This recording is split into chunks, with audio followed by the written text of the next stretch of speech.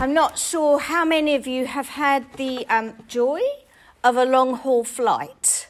I travel back to South Africa regularly because my family are there, and it is, in theory, only 11 hours, but there are times it can feel like a lot more than 11 hours when you're watching the clock through the night going, surely I've had a bit of uncomfortable sleep. Oh, that was 10 minutes. It's really uncomfortable and not pleasant, unless you've flown first class, which I have never had the pleasure of doing and doubt I ever will. But it's not a very comfortable experience. But it's one that is measurable. You know when the end is going to be, roughly, even if there's a delay, you know roughly when it's going to end, and you know where you're going to. And in my case, I'm going back to somewhere that's familiar, that I know, and there's a sense of excitement and anticipation as you go. But this is not the case for the disciples in our story today. We find the disciples standing there watching Jesus ascend to heaven, and they don't know what is coming next, and they don't know how long next will be. It's all very uncertain and very unknown. I don't know if you've heard of the term a liminal space. A liminal space is a space between something that has been and something that is yet to come. Whether we know the term or not, we've all experienced liminal spaces in our lives. That space between maybe moving from one job or one role in life to another, that waiting and anticipation. Maybe that space between receiving a diagnosis and then finding yourself on a path to recovery. Of course, we all experienced a big liminal space a few years ago when the pandemic hit and we were confined to our homes. There are many things that can lead us into those liminal spaces, those times of waiting. They are by very nature uncomfortable. They're uncertain and filled with unknowing, and we don't like either of those things. Yet they're spaces in which we grow. We're tried, we're tested, we're taken deeper into ourselves in ways that form us and mould us. But like I say, the thing about liminal spaces is that they are unknown. Unlike that uncomfortable long-haul flight, we have no idea how long until we reach that next space. And we have no idea what it will look like on the other side. Jesus tells the disciples that he will be with them always, and then he leaves. He tells them, as he leaves, to wait for the Holy Spirit, who will give them power. Jesus needed to leave.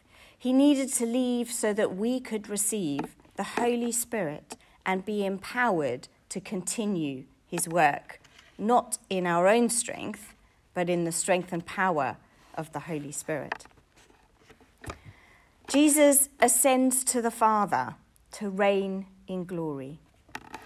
It's almost like he goes before us to open a way to the Father. He says, I am the way, the truth, and the life. He opens that way.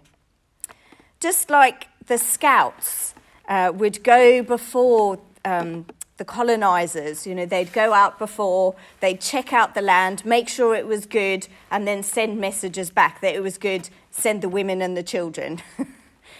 Kind of like that. Jesus is that scout going before us, checking that it's safe and that we know it's safe to follow him. His work didn't stop because his physical presence is no longer here on earth. On the contrary, his work continues. He continues to open up that way for us to be with him and the Father. He continues to intercede for us. He reigns with God to bring about the ultimate restoration of the earth. But he hasn't left us alone. It maybe looks like it maybe felt like it as the disciples were watching Jesus ascend, that the incarnation was not reversed in Jesus' ascension. In fact, it's because of his ascension that there is a way for everyone at the same time to feel and know God's presence and his guiding through the work of the Holy Spirit. Now, we all know this because we know what comes next in the story. The benefit of hindsight. We're reading this, looking back. The disciples, however, did not. They stood watching that space where Jesus had disappeared, wondering, what? What on earth are we going to do? What happens now? Their world had once again been rocked and shaken, and what they thought was their reality was changed yet again. We experience those times where we cannot see the way forward, where we don't know what on earth we're going to do next, how we're going to cope, how we are going to move forward. But what I like about this is you can see that the disciples have learnt something.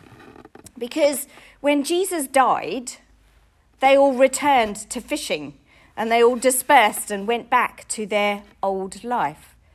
But they don't do that now. They've learnt something in that time since Jesus' death and resurrection. And they do a few things that I think we can learn from when we face our difficulties and uncertainties. And the first thing they do, I think, is that they trust Jesus.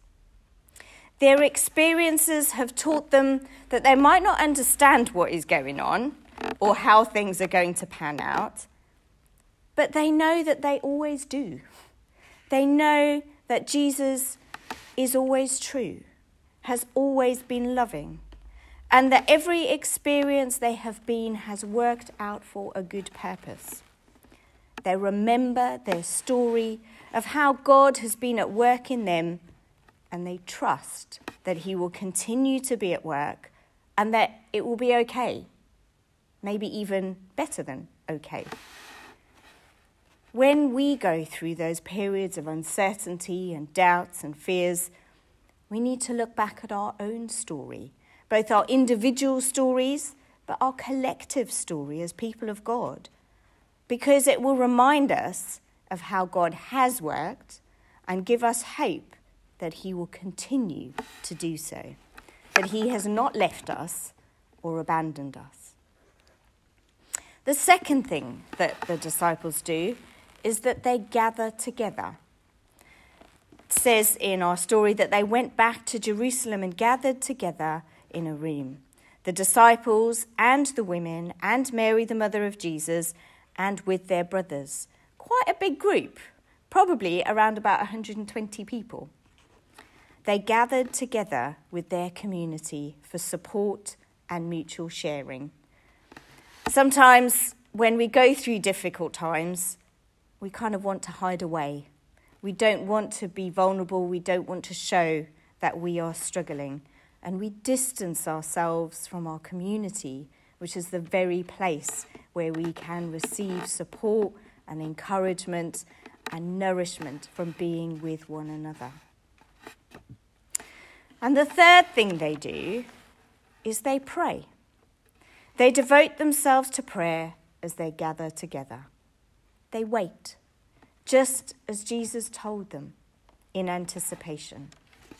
They don't give up communicating with God, even though they don't know what's going on. They strengthen their prayer efforts, knowing that God is going to impart something to them, even if they don't know what the answer to that prayer will look like. They continue to pray and to trust that God will answer their prayer and meet them. We can trust that God will hear us too. It's difficult, especially when we're in those places of uncertainty and not really hearing God. But when we still ourselves and invite God into the moment, then we can be uplifted and strengthened and comforted. Life is full of change and unpredictability. We are never going to be able to change that.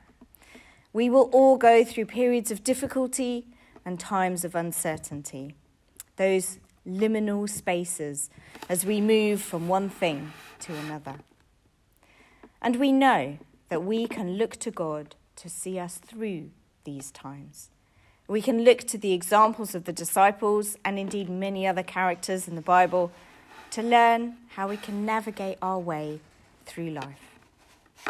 First, we trust God. Remember how he has worked in your life. Next, we stick to our community. We draw support and help one another.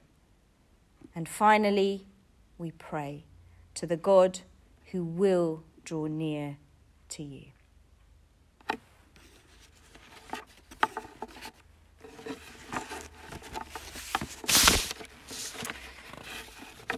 If you're able, let's stand and say together the Nicene Creed.